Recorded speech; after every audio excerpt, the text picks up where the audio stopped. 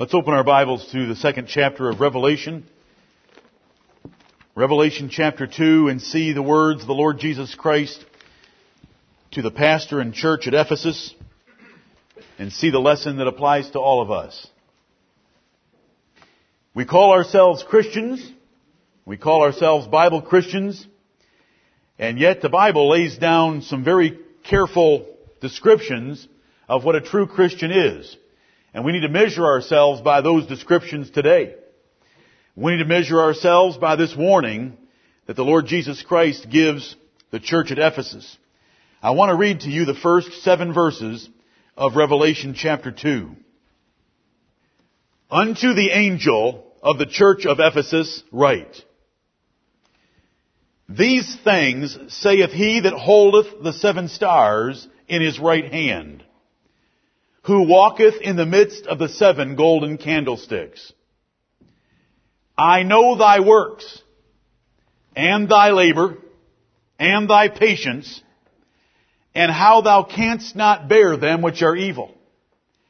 And thou hast tried them which say they are apostles, and are not, and hast found them liars.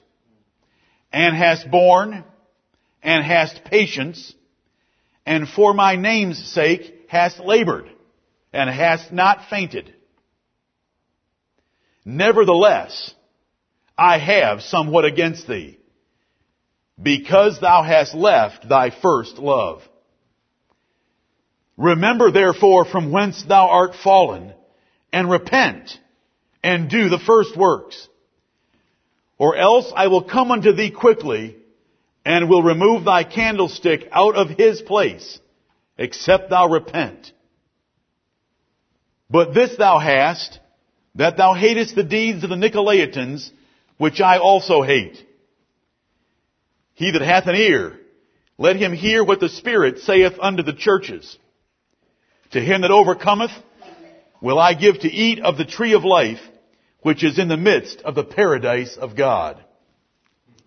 Amen and amen. These are the words of the Lord Jesus Christ to the church at Ephesus. The first verse and the first sentence of every one of these 7 epistles, and there are 7 short epistles here to 7 churches, takes some aspect of the sight of the Lord Jesus Christ from chapter 1 to lend authority to the words that he then utters. In this first verse, we have him described as he that holdeth the 7 stars in his right hand, who walketh in the midst of the 7 golden candlesticks. And that's the description that was given to us in the last verse of chapter 1 and in verses 12 and 13 of chapter 1. And so we have the Lord Jesus Christ in full authority with his ministers in his right hand. Those are the angels. That's what the word angel means. Jesus was not writing a letter to a literal angel in heaven. He was writing to a pastor of each of those churches. And that pastor represented the whole church. You can see that if you read through chapters 2 and 3, you'll see the singular pronouns, thou, thine, and thy, and thee, being altered with you, your, and ye in various verses, because the church is being addressed, but it's being addressed through its pastor. Brethren, as sinners in a sinful world, the easiest thing you can ever do is to lose your first love of Jesus Christ. Because all you have to do is relax, and you'll lose it. Because you default to the love of this world, and you default against the love of Jesus Christ. You have a sinful nature, you have the world against you, and you have the devil against you. You have 3 enemies conspiring together to keep you from loving Jesus Christ as the chief love of your life. Right. If you relax, it's over. You cannot relax. There's an effort that you need to be making, and we're going to be told what that effort is. The hardest thing to do is to keep that first love. And it's the emphasis of the whole Word of God, and it's the verse that I read to you earlier this morning. Keep yourselves in the love of God. From Jude, the 21st verse. Jesus warned his own generation with these words in Matthew 24 and verse 12. And because iniquity shall abound, the love of many shall wax cold. Now, when iniquity is abounding on every side, and sin is more prominent than it has been at other times, that's going to cause the love of Jesus Christ and love of God to decline. And so Jesus warned that iniquity abounding would cause love to grow cold. It would no longer be first love. It wouldn't be hot love. It would be lukewarm like the church at Laodicea. And we live in a nation where sin and iniquity are abounding, and so we are threatened at all times that our love is going to go cold.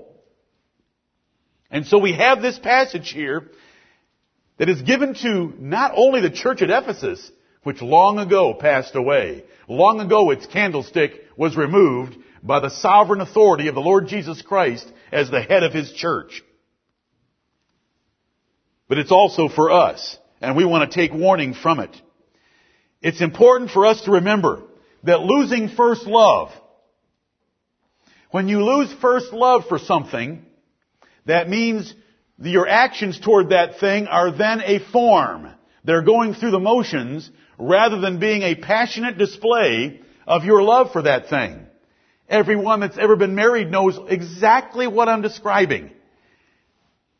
There is a way to do things in marriage that's going through the motions. It's the form of love, it's the form of marriage, but it doesn't have the passion that it once had attached to it. And it's highly offensive. Everyone that's married knows exactly what I'm talking about.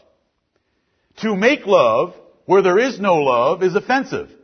To worship God with cold love, with dull love, is offensive to Him, because the first and the great commandment is, thou shalt love the Lord thy God with all thy heart, mind, soul, and strength. And when we do not give Him all of our love, we are flirting or committing fornication with some other thing, and He is as offended or more than we have ever been when it's been done toward us. I hope you're all with me. How important first love is. It's important to every one of you. It's important to every one of you, and it's important to the Lord Jesus Christ. We know that going through the motions is not good enough. When our children just barely do what we ask them to do, it offends us, even when they're doing what we ask them to do, because we want them to do it cheerfully. We want them to do it with a smile. We want them to do it willingly. We want them to do it aggressively and eagerly. And when they don't, it's offensive, because it's not good enough. We don't care that your two little feet are carrying the trash out. We want to see the cheerfulness and eagerness to help around the family. Right. Amen. You've done nothing when you carried the trash out. It's so infinitesimally small on the scale of what it takes to run a household that we can't even measure it. But you measure it by dragging out there like it's some great task. Parents know it with children. Children can sense it with parents. When the child comes to the parent and says something, they may ask a question or they may make a statement, and they're hoping their parent will talk to them. And the parent can hardly drop the newspaper or turn the television down or whatever else is distracting them. Yeah, I'm listening. And the child knows there's no passion or affection there for them. And so relationships break down when there isn't love. And relationships break down when there isn't first love. Because every child should hope that they are the first love of their parents. Every spouse should hope they are the first love of their spouse. Every parent should hope that their children love them very much. And when it breaks down, the relationship breaks down. And the Lord, you know that, and you're offended by it, but what about the God of heaven, who has not only created us from the clay of this earth, but has also saved us by the blood of His Son, Jesus Christ? Do you think He has a right to a little of our affection? Amen. Do you think He has a right to all of our affection? Yes, amen. Should we be living all-out zealous lives for Him because of what He has done for us? And when we cheat Him, He knows He is cheated. And He knows our hearts better than anyone else can ever know them. Right. And yet we can measure other hearts, can't we? Every man knows when he's made love to a wife and when he's made love to a mannequin. And so does every husband. So does every wife. Know that difference. And the Lord sees the thoughts and intents of the heart. He knows a whole lot better than we can ever figure out about one another. And let this sober us. This is the lesson of Revelation chapter 2, verses 1 through 7. The Lord Jesus Christ, in His authority as the head of the churches, stands in verse 1 and says, "Write this to the angel of the church at Ephesus." That church has a problem, and I want that pastor addressed this way. Verse 2. "I know thy works, and thy labor, and thy patience, and how thou canst not bear them which are evil, and thou hast tried them which say they are apostles, and are not, and hast found them liars." There are 5 wonderful things here. This is like a husband looking at his wife and realizing she does lots of good things. This is a wife looking at her husband and realizing he does lots of good things. But though they might do lots of good things when there isn't the passion there that was promised and that was experienced long ago, the things are dulled greatly. Look at these things. Look at the accomplishments. The Lord said, "I know thy works." This was an active church. They had accomplishments. The Lord saw their works. They were a working church. They weren't sleeping. They were working.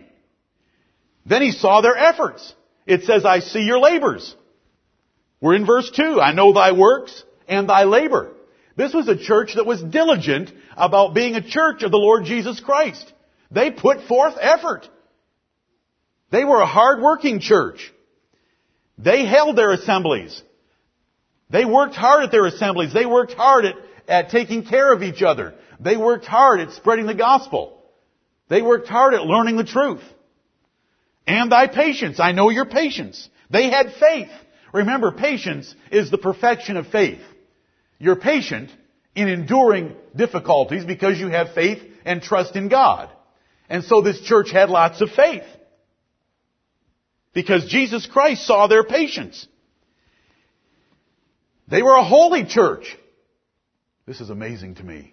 They were a holy church in that it says, "Thou canst not bear them which are evil." They were not a compromising church.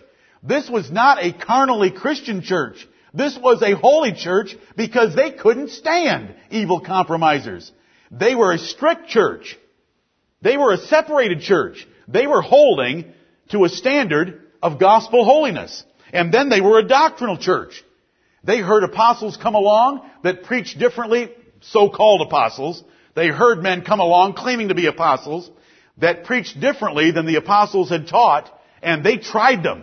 They confronted those men and discovered that they were not true apostles and condemned them and called them liars and identified them as liars. That is a great church. They have doctrinal integrity. They're orthodox. They're persevering. They're full of faith. They're living holy lives. They're working hard. It's not enough, as we're going to find out. Right. Any pastor reading verse 2 by itself would jump up and down and say, "Oh, I wish I had a church like that." Every church member reading verse 2 by itself should say, "That is a great church." Right. Look at that verse. Jesus Christ can recognize their works, their labor, their faith, their patience, their holiness, and their doctrinal integrity. They are earnestly contending for the faith once delivered to the saints because they're blasting those that are false apostles. So we come to verse 3. "And hast borne." There's more in the list of good things this church was doing. They were enduring things that were coming their way, difficulties, trials, and temptations. "And hast patience." The church and the pastor had kept their faith in spite of a lot of opposition. "And for my name's sake hast labored." Their efforts were loyal efforts. Their efforts were for the sake and the name of the Lord Jesus Christ. They were not doing it for their own name. They were laboring for the name of Jesus Christ. I read through this list as a pastor. I hope you have as members and say, this is a great church. Right. The last part of verse 3 tells us, "And they had not fainted." They were not discouraged. They were not weakened. They were not ready to quit. They were not ready to surrender. They were still going strong in all these areas. They had not fainted. And they were doing these things for the name of Jesus Christ. For my name's sake, thou hast labored and hast not fainted. You keep on giving forth those diligent efforts because you're doing it for my name's sake. But there's still a problem. Now the problem's in verses 4 and 5, and I want to jump to verse 6. Because here's another thing in their favor. But this thou hast, that thou hatest the deeds of the Nicolaitans, which I also hate. The Nicolaitans were a false sect at this time. We don't know anything about the Nicolaitans. Anyone tells you he knows what the Nicolaitans are, he's speculating. You can play with the word all you want. You can go to Acts chapter 6 and find out that one of the first deacons was Nicholas. You can read history and find out that that deacon apostatized and led a group of men in a sect that was called the Nicolaitans. Can't prove it, and it doesn't mean anything. And anybody that's worried about Nicolaitans has a problem with the lesson. Because the lesson you don't need to know who the Nicolaitans were. It was some false sect, doctrine, or practice that Jesus Christ hated. This church hated it, which is just one more feather in their cap that they were a good church. They hated that doctrine right along with Jesus Christ. Now we come back to verse 4, and we start that verse with the word nevertheless.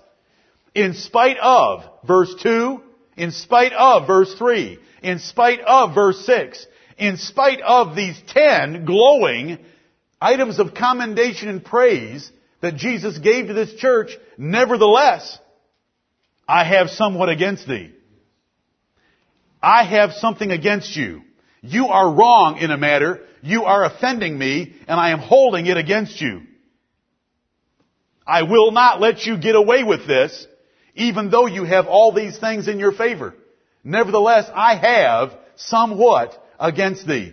There is a thing that you are doing that bothers me, that offends me, and that is wrong. And though I commend you for all these other things, it's not enough. Nevertheless, I have somewhat against thee. And then he tells us, because thou hast left thy first love. Wow. They're an accomplished church, a diligent church, a faithful church, a patiently enduring church, a persevering church, a church with doctrinal integrity, an orthodox church, a holy church, a church that's doing it out of loyalty to the Lord Jesus Christ, a church that's confronting men who claim to be the apostles of Christ and condemning them, all these things, but it wasn't enough because it wasn't being done with their first love. Because there had been a time in this church's history when they had greater joy and excitement and love for the Lord Jesus Christ than they had right now, though they were doing all these things. And though we go through the motions, and though the motions may be outstanding, do I need to resurrect the illustration again? A spouse knows that though the motions may be outstanding, if the first love and the passion is not there, it's not good enough. And it shouldn't be good enough. And it's not with the Lord Jesus Christ. Though they were doing all these things, and every church would aspire to be a church that could get those 10 commendations, it was not good enough because they had left their first love. Their highest level of joy, their excitement at hearing the gospel, their obsession with knowing more about Christ, their craving of the Word of God, those features of first love had dissipated in these Ephesian saints. They were no longer like that. Every one of us in here should be able to say, I know exactly what Jesus Christ is talking about. I have experienced it toward myself, but more than that, I know about my own soul that it is not always at that first love pitch of passion and love for the Lord Jesus Christ. Right. The kingdom of heaven and the righteousness of God. I am not always at that fevered pitch of joy, happiness, and desire that I once was. Every one of you should know that, unless you're not born again. If you don't know what I'm talking about, it's okay, because I can't help you. No one can help you. You're not born again, and you've never experienced any of that. But for those that are born again, you know what I'm talking about. And there's a solution for us. And it's very comforting to know that Jesus Christ has given us the correction for this problem. And He's given it to us plainly. And it's not mystical, and it's not mysterious, and it's not supernatural. It's something you can do. And I'm thankful for that. And there's so many lessons that can be taken from verse 5 that apply to everything in your life. But we want to take verse 5 a little more slowly. Verse 4 is so powerful. Nevertheless, in spite of all these glowing commendations, I have a problem with you. You have left your first love. The way you're doing these things is good, but it's not good enough because it's not done with the passion that I expect as your Creator and Savior. And because of that, the second half of verse 5 tells us, I will come quickly and take away your candlestick. This is how important it is. This is not just a slap on the wrist. This is, I will unchurch you. The Holy Spirit that dwells in the church at Ephesus, by which you all feed and partake and drink of that one Spirit, I will remove that Holy Spirit. You will be a congregation of the dead. You will be like a body without its spirit. You will be a corpse. I will come quickly and remove the candlestick out of His place. That is the Holy Spirit. If you will read Revelation 1, 2, and 3, you will find out that the seven spirits of God are there in each of those churches, and that spirit would be taken out and would leave a church, the congregation of the dead. They would keep right on worshiping. The sign out front would stay the same. The time of the meetings would stay the same. They'd still have assemblies, but there would be no Spirit of God among them. It would be dead ritual. Lord, have mercy on us and save us. And so we're getting this warning ourselves this morning. We can be a great church. You can be a great saint. But the Lord can withdraw His Holy Spirit from you and leave you going through the motions of religion. He can leave us as a church and we'll be going through the motions of religion, not pleasing Him, with no power to live spiritual lives. What a threat because of this one thing. They had lost and left their first love. Notice what it says in verse 4. I have somewhat against thee because thou hast left thy first love. Don't you ever blame God. He didn't say because I took your first love away. Don't you blame circumstances. First love doesn't leave. You left your first love because love is a choice. Thou hast left thy first love. You have turned away from the zeal and the passion that you once had for me. Don't blame it on circumstances. Don't blame it on your feelings. You made a choice. And this is so correct because the cure is a choice. And so you know that the fault was a choice. And so we need to reverse our choices. We need to change our priorities. We need to put the Lord first again. You will meet the most jealous of beings the universe has ever imagined. You have no clue as to the jealousy of the God of heaven. There is no man in here that knows anything about jealousy. There's no woman that has ever experienced a jealous husband that is even close to the jealousy of God. A husband knows he has no real right to his wife's love in the way that God knows He has a right to our love, because no husband has made his wife from the clay of the earth and breathed into her nostrils the breath of life. No husband has ever redeemed his wife from the eternal condemnation of hell, but God has done both of those. He is so jealous, the Bible calls Him jealous with a capital J. Right. Exodus 34 and verse 7. Our Lord is jealous. He is a jealous God. He burns with a consuming fire when anyone flirts or fornicates with the world or his enemies. And you will meet Him. And brethren, there's a meeting with Him that comes before death when we stand in His presence. And that's when He visits His churches. Notice where He's walking.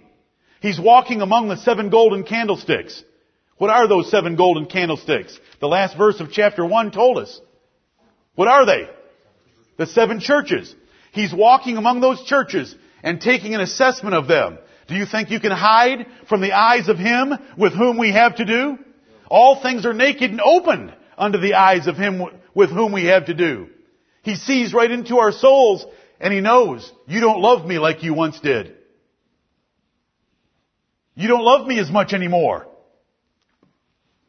I haven't changed. Why have you changed? And you know that's one thing about our Redeemer and our Lord. He never changes, does He?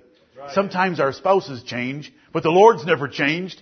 You have one lover of your soul that never changes. If there's a fault, it's with you, not with Him.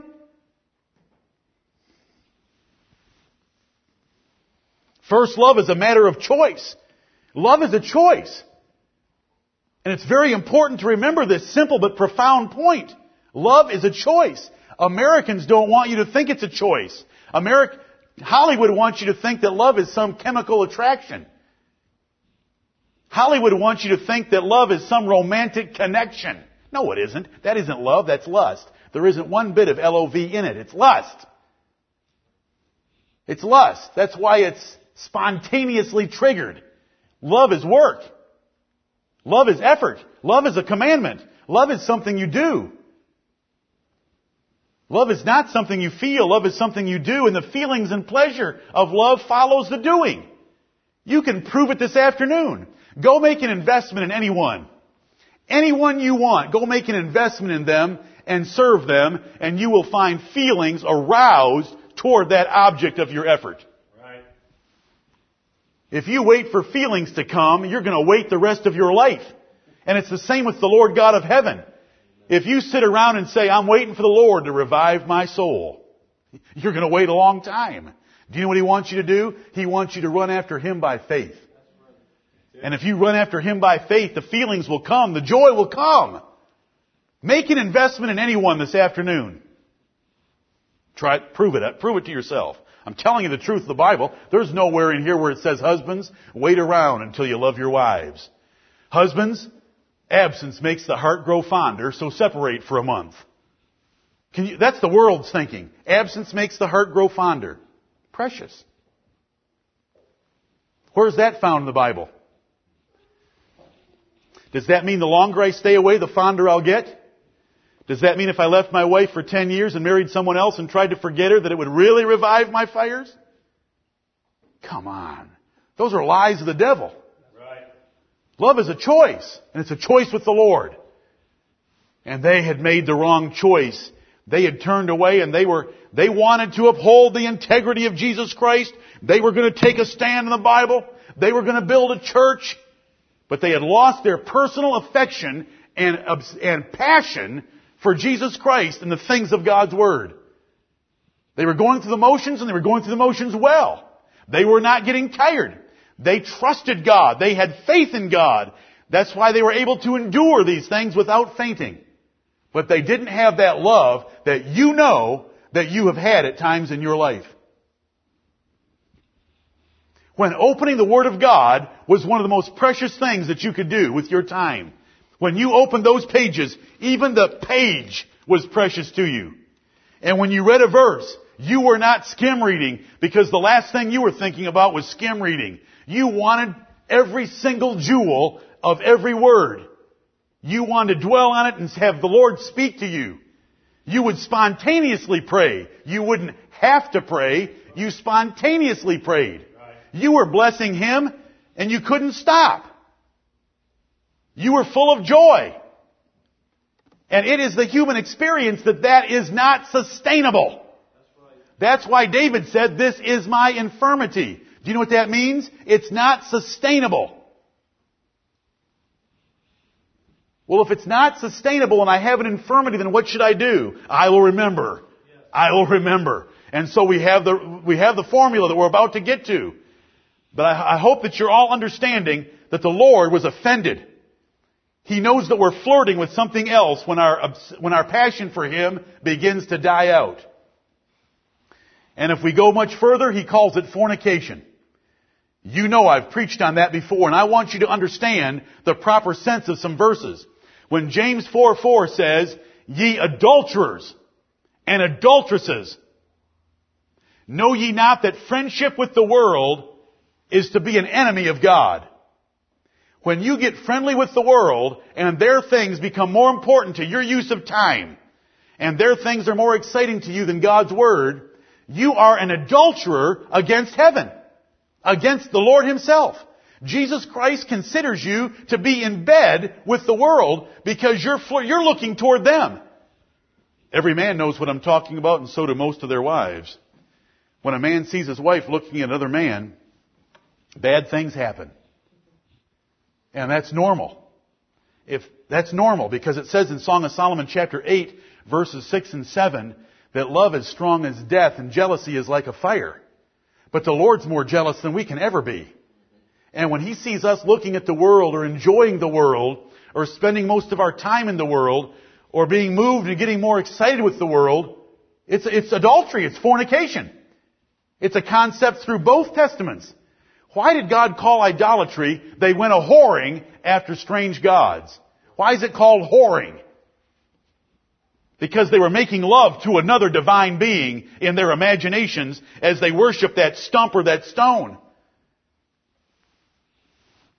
Thou hast left thy first love, and I will come and take away your candlestick and leave you unchurched, a congregation of the dead, even though you have all these things going for you, if you don't make efforts to restore that first love and come back and be my loving bride and remember the espousals that we had in our youth. Jeremiah chapter 2 is a wonderful passage where the Lord appeals to His people Israel. Can we go back to the way it was back in Egypt when I brought you out? Do you know what kind of celebration they held on the shore of the Red Sea? They had a celebration, brethren. Go read it in Exodus chapter 15 about the celebration they had. And the Lord says, can we go back? Can we go back and start over with our espousals in the early days? Sounds like a marriage renewal seminar. But it is. It's the Lord's marriage to His churches. And we get dull. The honeymoon wears off, and we start going through the motions. And so He wants to revive us. And so we come to the 5th verse. And it says these 3 steps. And they're so simple, you can remember them. And I hope you always will.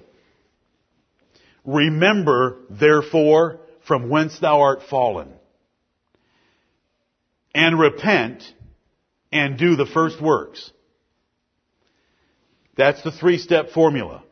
Now the word therefore is in there because God has said, I have somewhat against thee. Remember therefore, because I have somewhat against thee, here is the way out of this situation. 3 steps. Remember from whence thou art fallen, repent, and do the first works. It's the same way for marriage renewal. You don't need a 12-sermon series on marriage renewal. You need this verse. Apply it to your marriage. Remember from whence thou art fallen. Go back in your memory to the first love that you had for your spouse. Go back to the time when you were obsessed at being with your spouse. When you wanted to be with them and how you talked about them and how you touched them and how you enjoyed their touches. Go back and remember all of that. Remember from whence thou art fallen. Repent. Admit that it's wrong, that you have let the decline occur, and go do the first works again. Go back and buy the flowers. Go back and write the notes. Go back and do the things that you once did. The feelings follow the actions. And that's what the Lord is saying. Remember from whence thou art fallen. Remember the great times that we had together when you were first converted. When you craved my word. When you wanted to learn every precious thing you could about me. When you blessed me spontaneously from your soul. When you thought that Psalm 103 had been written for you. Bless the Lord, O my soul, and all that is within me, bless His holy name. Have you ever gone down the road and just wanted to scream that psalm? You should have. I'm sorry if you haven't. When you were like that with me, remember from whence you've fallen, repent for not loving me like you should, and do the first works again. Take me out like you used to.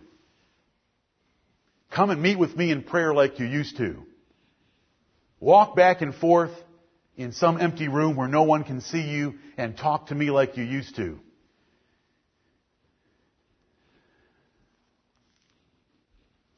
That's what the Lord's telling us. This is the little formula.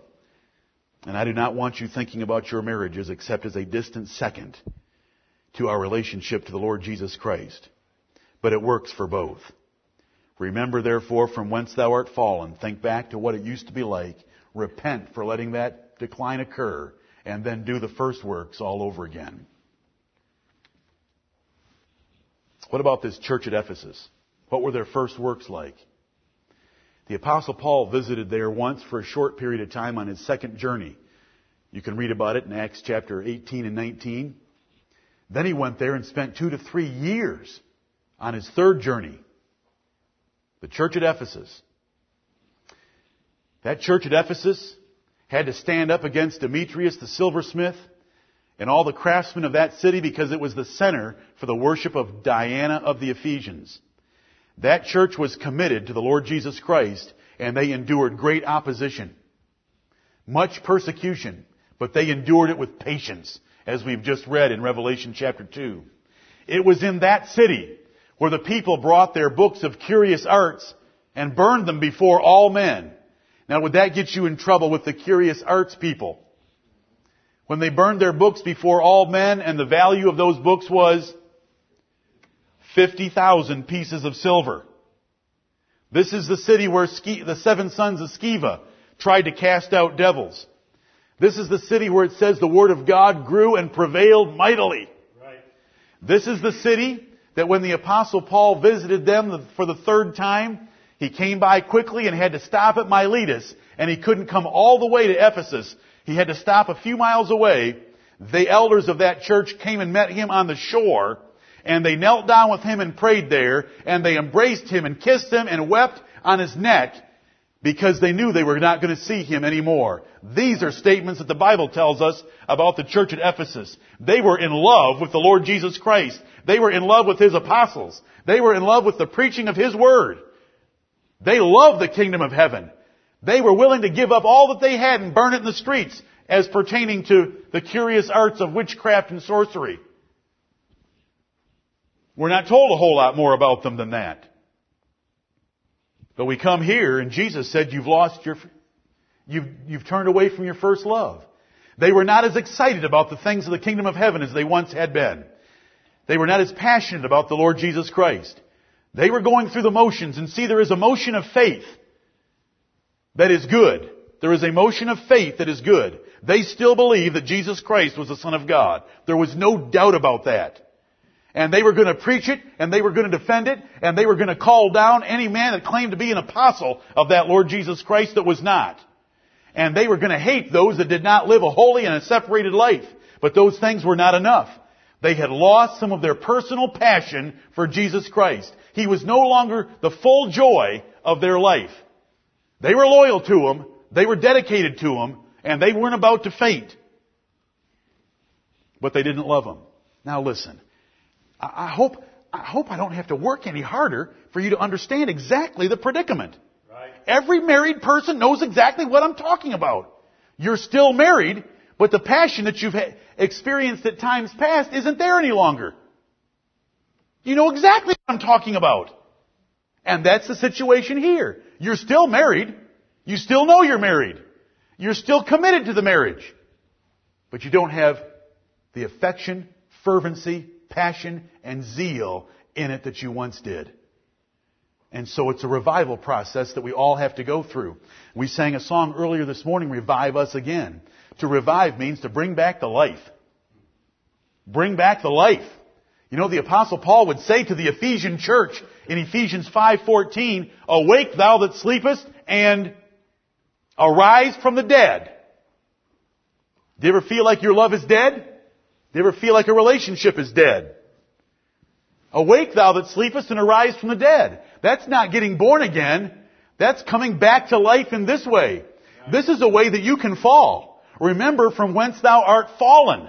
You can fall this way. You can't fall from God's grace. You can't fall out of the book of life. He is able and He will uphold you to keep you from falling, but you can fall this way. Right. Remember from whence thou art fallen. You know, when we consider the Bereans, what can we see about the Bereans about their first love? how often did they get into the Scriptures to see if what they were hearing was true or not? How often? Daily. Should we trust that word daily? Or should we write a paraphrase and say regularly? Should we have a dynamic equivalent translation and say periodically? Was it daily? They searched the Scriptures daily. But before that, what does it say? It says they received the Word with all readiness of mind. What does a ready mind describe to you? Some ho-hum person that drags in and can barely make it through a service? Or was there an eager anticipation for hearing something from the Word of God with a ready mind? They were called noble. That was first love. They had a ready mind. Paul, let her go. Preach. Keep preaching. And then they would go search the Scriptures daily to confirm those things. They were hungry for the Word of God because they loved the Savior that they were hearing about. In Galatians chapter 4, the Apostle Paul said about the Galatians, I just want you to consider some first love descriptions of the New Testament. Paul said about the Galatians, what's happened? What's happened? When I first came to you, I came with an infirmity in my flesh. But God is my witness. You had such affection for me that if you could have helped me by plucking out your own eyeballs, you would have done that for me. What's happened? What has happened to that blessedness, these are his words, that we once had? Am I become your enemy because I tell you the truth? Notice their affection in the beginning. Now, when was the last time you thought so highly of someone that if you could have helped them, you'd have plucked your eyeball out and handed it to them? The Galatian saints would have done that for Paul because he brought them a message that they had never heard before, and that was that the Lord Jesus Christ fulfilled all the promises of the Old Testament and that they had a Savior. That's the Galatians. What about Mary and Martha? Had one of those lost their first love? Who had lost her first love? Martha. What was she concerned about? Tables and serving. Cumbered about with the cares of this life. Even if it was the Lord. Did Jesus still say Mary has chosen the better part? Right. Was Martha wanting to serve the Lord? Was she worried that the casserole might not be cooked all the way through for the Lord? Was she worried that the biscuits might not turn out for the Lord? Is that noble to a degree? Yes, that is good. But is it the best? No way. Was Mary doing what the best part was? What was she doing? She was sitting at the feet of the Lord Jesus Christ, wanting to hear every syllable that dropped from His lips. Is that how you read the Bible? Is that how you listen to preaching? I am sorry that many of the syllables that come from my lips are so harsh, so difficult to receive kindly, so unappealing. But nevertheless, the truth of God is still the truth of God. Right. And I do try to give it to you. Do you crave it like Mary did? She sat at the feet of Jesus. She had kept her first love. Martha had lost it. We read about David earlier. He was overwhelmed with his diffidence. And he said, I remembered my song in the night. He knew he had lost it. He had lost his first love. We have to go back. The first step, remember, repent, and do.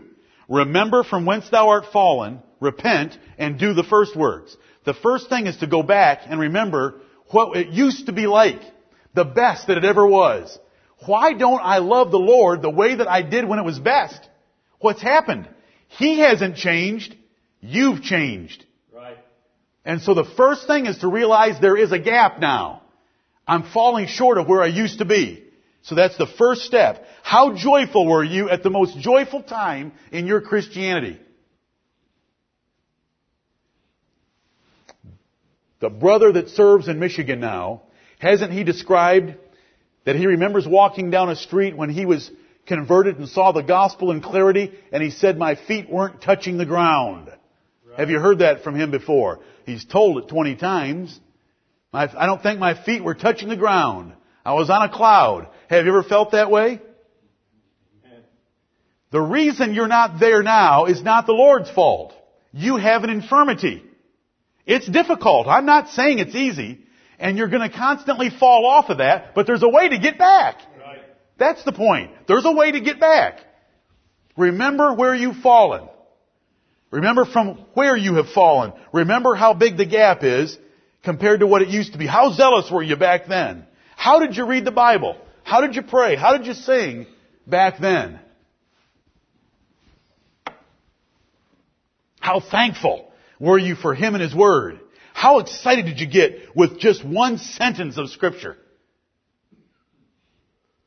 Because it was from Him, and He was speaking to you. The second step is to repent. Remember therefore from whence thou art fallen, and repent. To repent is to turn away from what you're doing that is wrong, and to turn toward what you ought to be doing that is right. That's what repentance means. It's not just a feeling, and it's not just words. It is a turning away from what you should not be doing and a turning toward what you should do. It's a clear admission that you're wrong. This is my fault, not yours, Lord. It's my fault, and what I've done is wrong, and it should be offensive to you that I don't love you as I once did. Repentance involves confession of sin and a turning. You can't just sit here this morning and say, Lord, I hear what He's saying up there, and He's right. I don't love you as much as I once did, and I'm sorry for it. That's not repentance. That's confession. You haven't done anything yet. It's a turning away from what is wrong and a turning toward what is right. It means you've got to change some of your priorities. It means you've got to change some of your activities. Your schedule needs to be changed. Your heart needs to be changed. So you're repenting. You're turning away from what is wrong and turning toward what is right. That's repentance. It's a begging for forgiveness, and it's a confession of your guilt that you should not have allowed anything to have stolen any of your love from the Lord Jesus Christ.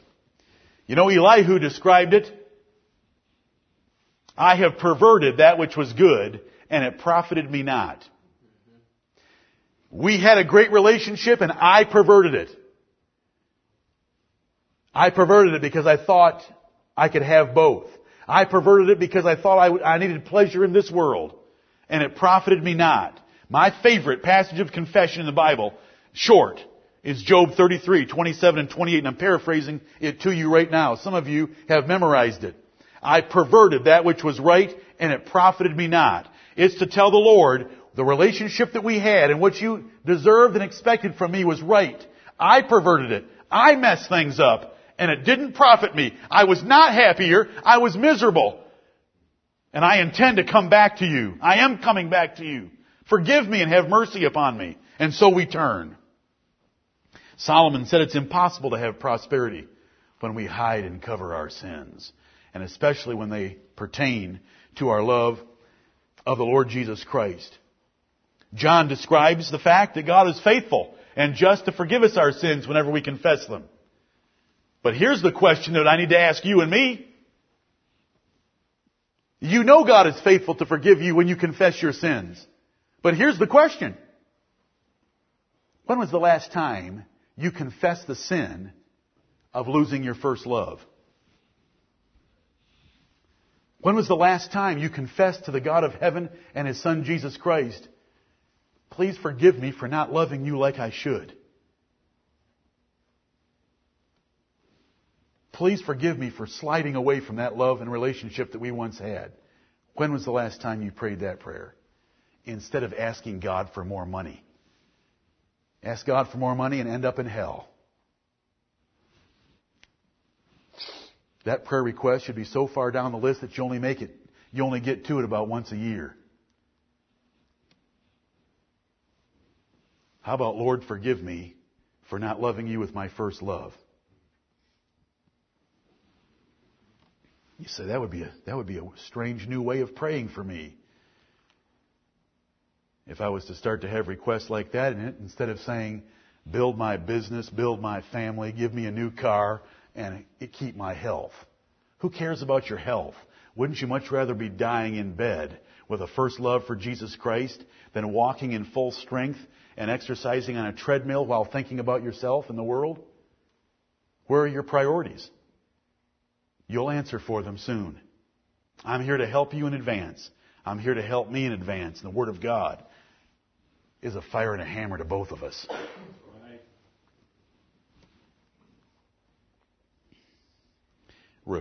Remember, therefore, from whence thou art fallen, and repent, and do the first works.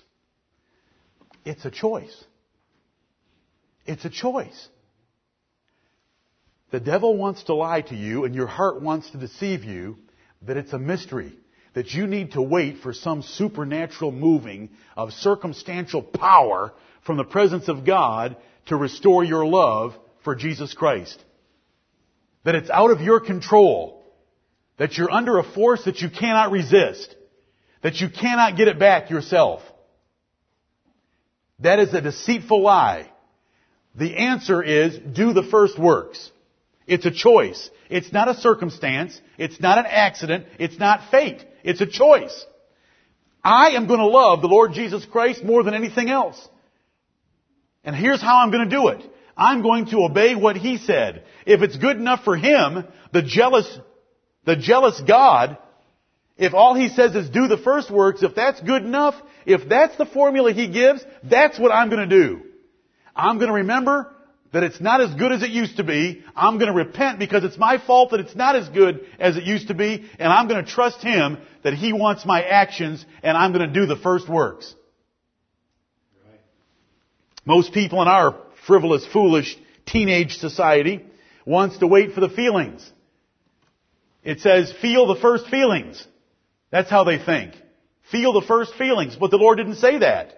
He doesn't want our religion based on feelings. You know, when I look through the Word of God and I see that He's given to us faith through the righteousness of Jesus Christ in 2 Peter chapter 1, then He says, add to your faith virtue, and to virtue knowledge. And when I read that list that starts with faith and ends up with brotherly kindness and charity, nowhere does it say add to your faith feelings.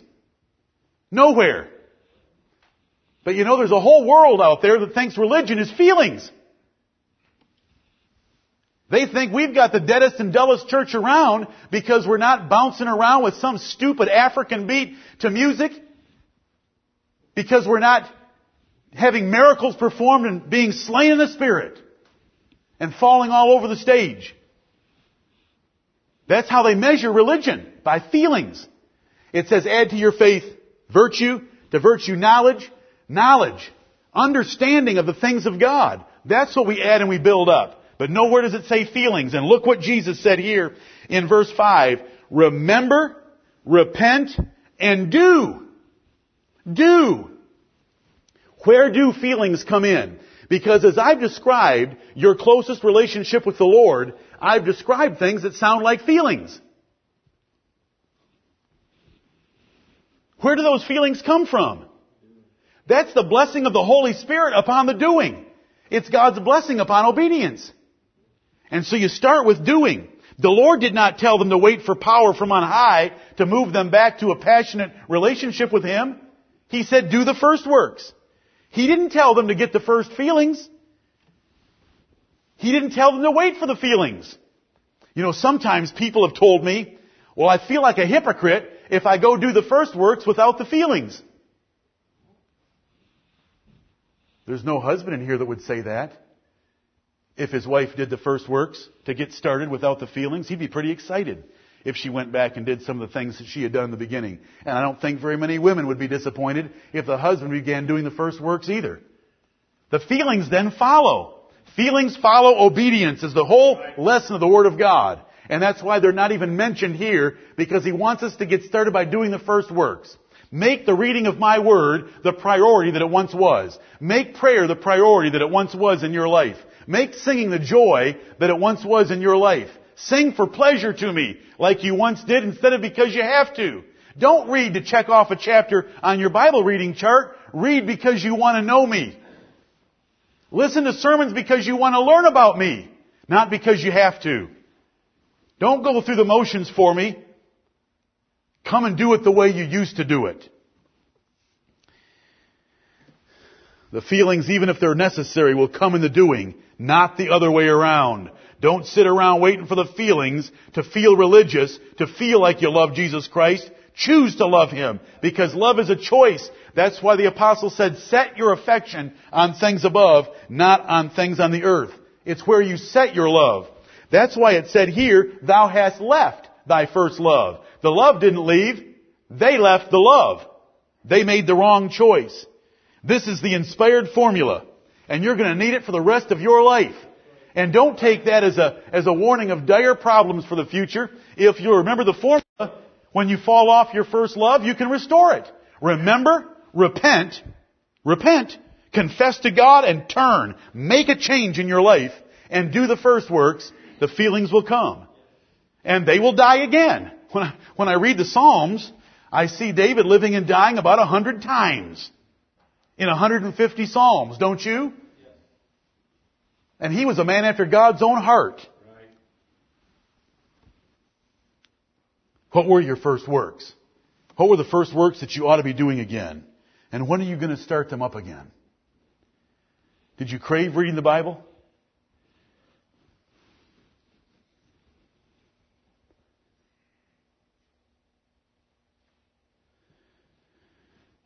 Were you happy in a little apartment with nothing because you had a Bible?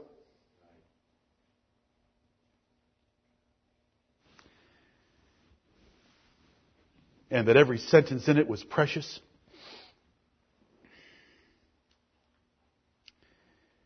You didn't read in those days to mark off a chart. You didn't read in those days to fulfill an obligation. You read to learn about the one behind the words that was speaking to your soul. Right. Did you meditate on the words? Would you just repeat them to yourself and think about all their fullness and breadth and rejoice? Were they sweeter to your taste than honey? Were they more precious to you than gold and silver? Was prayer a chore? Or was prayer when you got to talk to the Lord and He got to talk to you? Did you pray spontaneously with joy, just telling Him how much you loved Him? When was the last time you just burst out and told the Lord how much you loved Him? With the word love. You say, I don't read that. I don't read prayers like that in the Bible. Well, then start reading the Bible. Psalm 116 and verse 1, I love the Lord. Amen. Because He hath heard the voice of my supplications. Right. I love the Lord. Did you love to sing His praise? Did you love to hear it sung? Would you weep when you heard His praise lifted up so highly that it moved your soul? Did you talk to others with the enthusiasm and passion and zeal about the Lord Jesus Christ? Did you love to talk about Him and His wonderful works and His wonders that He's performed and the great things that He has done for your soul?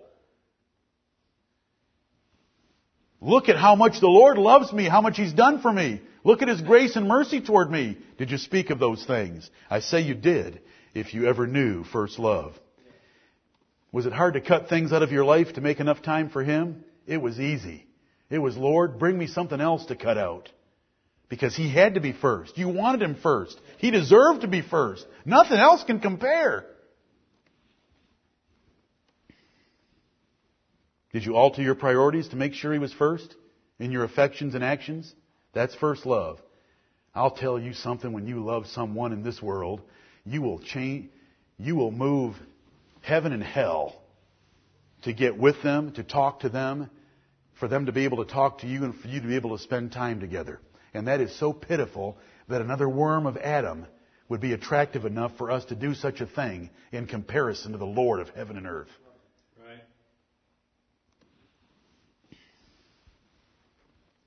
Did you prepare, pay attention, review every time you heard His Word preached to maximize its effect in your life? You know, there's 4 kinds of ground. Were you diligent to make sure you had that good ground so that that seed that God gave you could burst forth into fruitfulness? Right. Because you wanted to give Him fruit. Because that's the reward, and that's what we can give back to Him that pleases Him so much. Was the overriding goal in your life to please Him, win Him, delight in Him? Were you so committed to Him that if He took away everything else, you'd have everything? If that doesn't make sense to you, it's okay. I can't help you. But did you delight in Him so much that if He took away everything, you'd have everything that a soul could desire because you'd have Him? What a great church, the church at Ephesus. Maybe in some ways, we're doing a lot of things well. Who would want to even presume on it? We do try. But I hope He doesn't have somewhat against us. Right. You or me or us together.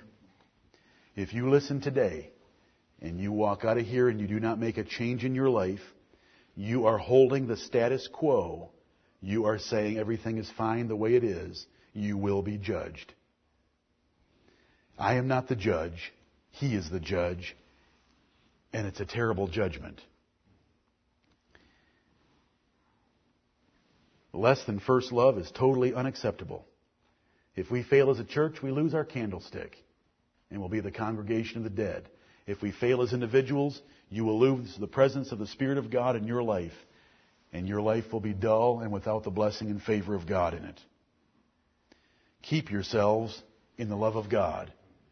Don't hear this sermon and forget about it and walk out without going and remembering, repenting, and doing the first works. May the Lord Jesus Christ bless us and have mercy upon us and convict us to pursue Him with our whole hearts. Amen.